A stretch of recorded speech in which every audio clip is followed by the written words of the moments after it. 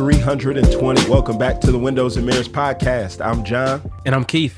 And remember, this is a podcast where we're trying to show you that the Bible is more like a window than it is a mirror. We come to it to look through it and see God. We don't come to it primarily to look at it and see ourselves. That's how the intro goes, right? Yeah. Yeah, absolutely, man. Just, real quick, man, we are jumping into Psalm 7. And remember last time, Psalm 6, we read about how David seems to be guilty of some transgression or some sin, and he pleads with God for mercy.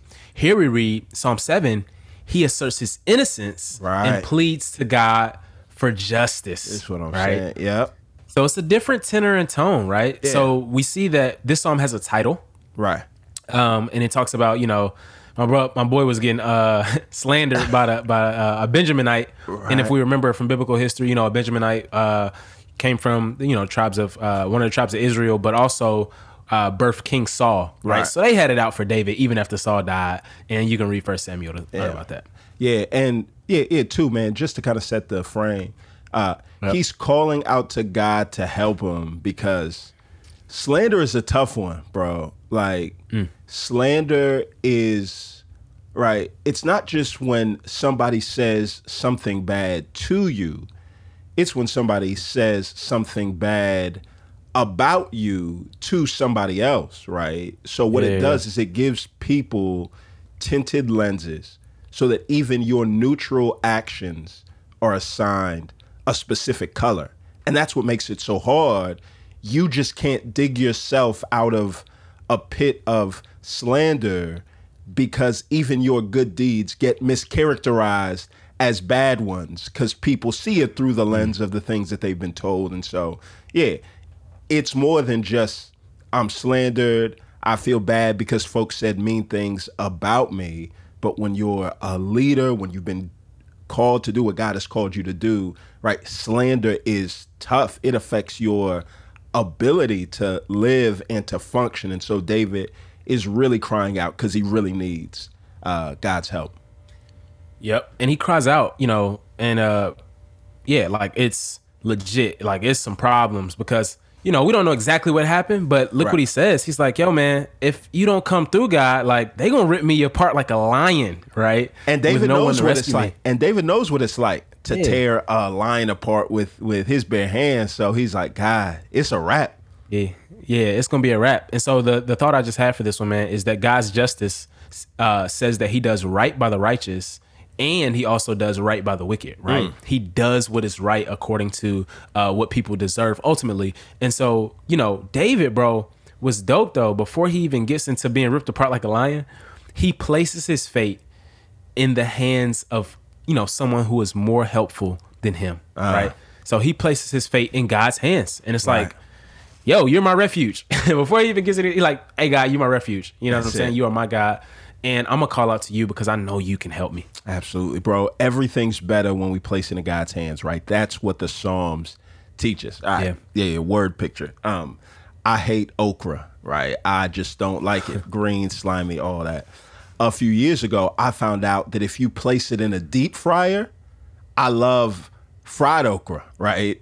There's a lot of things that I hate, but I love it when I put it in a deep fryer. It's magic, right? I say all of that to say, bro, everything is better when you place it in God's hands, right? God's hands are like that deep fryer. So that's what the Psalms are all about, right? Depression, grief, guilt, sorrow, joy. Place all of that in God's hands and it becomes bearable. And even though it's hard, we can stomach it. And that's what he does here. He's like, yeah, Lord, I'm just going to give it to you. In 3-5, he gives this self-malediction, which is basically invoking a curse upon himself. Yeah, invoking a curse upon himself if he's done anything wrong. So he's going to say, if I've done this, if there's injustice on my hands, if I've done harm to anyone at peace with me, or have plundered my adversary without, right? He's going to say this over and over and over. And in other words, like the implicit idea is God, I ain't did nothing wrong, right? I'm innocent in this specific situation. I am innocent and I have not merited folks coming for my head, right? And so he calls on God to acknowledge that and to be just and act according to his character. Yeah, bro, that's a good point as well because we do live in a world, in a fallen, in a broken world where even if you are innocent, innocence is not a vaccine against injustice, right? Just because like, it's not like when things go wrong, it's because you've done wrong. That there are times where it's like, we can sit and say, God, I know that I still sin from time to time. God, I get it. I'm not perfect. But Lord, I know that I haven't done anything wrong. You got to look out for me, right? And then verse 6 through 16 is just this big chunk. Well, I think he's really just like, yo, God is your biggest problem's biggest problem. Right. So God is your biggest problem's biggest problem. And David just sits with that. And so he's like, all right, look. And then he just calls on God. All right, God, go and do your thing. And as he talks about like God's wrath towards injustice, right, he's comforted by the fact that it's like, yo, God doesn't have to heat up. God is not an oven that needs to preheat. He's already hot, ready to be our biggest problem's biggest problem.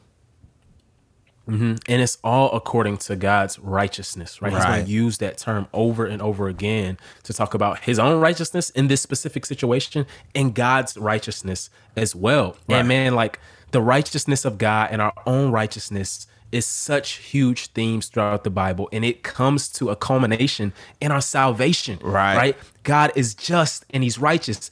So guess what? He has to punish sin, right? He has to punish sin, so he punishes his son. And because we are united to his son by faith, we receive the righteousness that his son always had, right? And it's like, yo, like if he could handle that problem of our separation from him, of our salvation, of our greatest enemy, Satan, of course he could handle the problems of slander and injustice in this world. So we are comforted, bro, by that fact. And then another good thing is like, yo, at the end, he's like, man, may they fall in their own traps, God. May they shoot the gun of their wickedness and it backfires and hit them in the head. Like, right. And that's not sinful for him to bring about for us as Christians to call on God to bring justice in the world, because that's just calling on God to be who he already is. And God's done it. From Pharaoh, who chased after them and died in a watery grave, to Napoleon, who pushed his troops too far in an incredibly cold climate. Like all of that, God is going to make things right, bro. God is your biggest biggest problem, and we can rejoice in that today. Let's pray.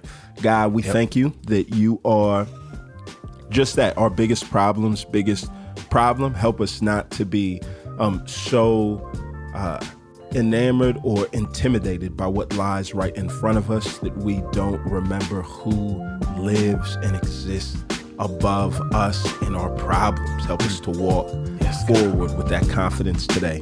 It's in Jesus' name we pray.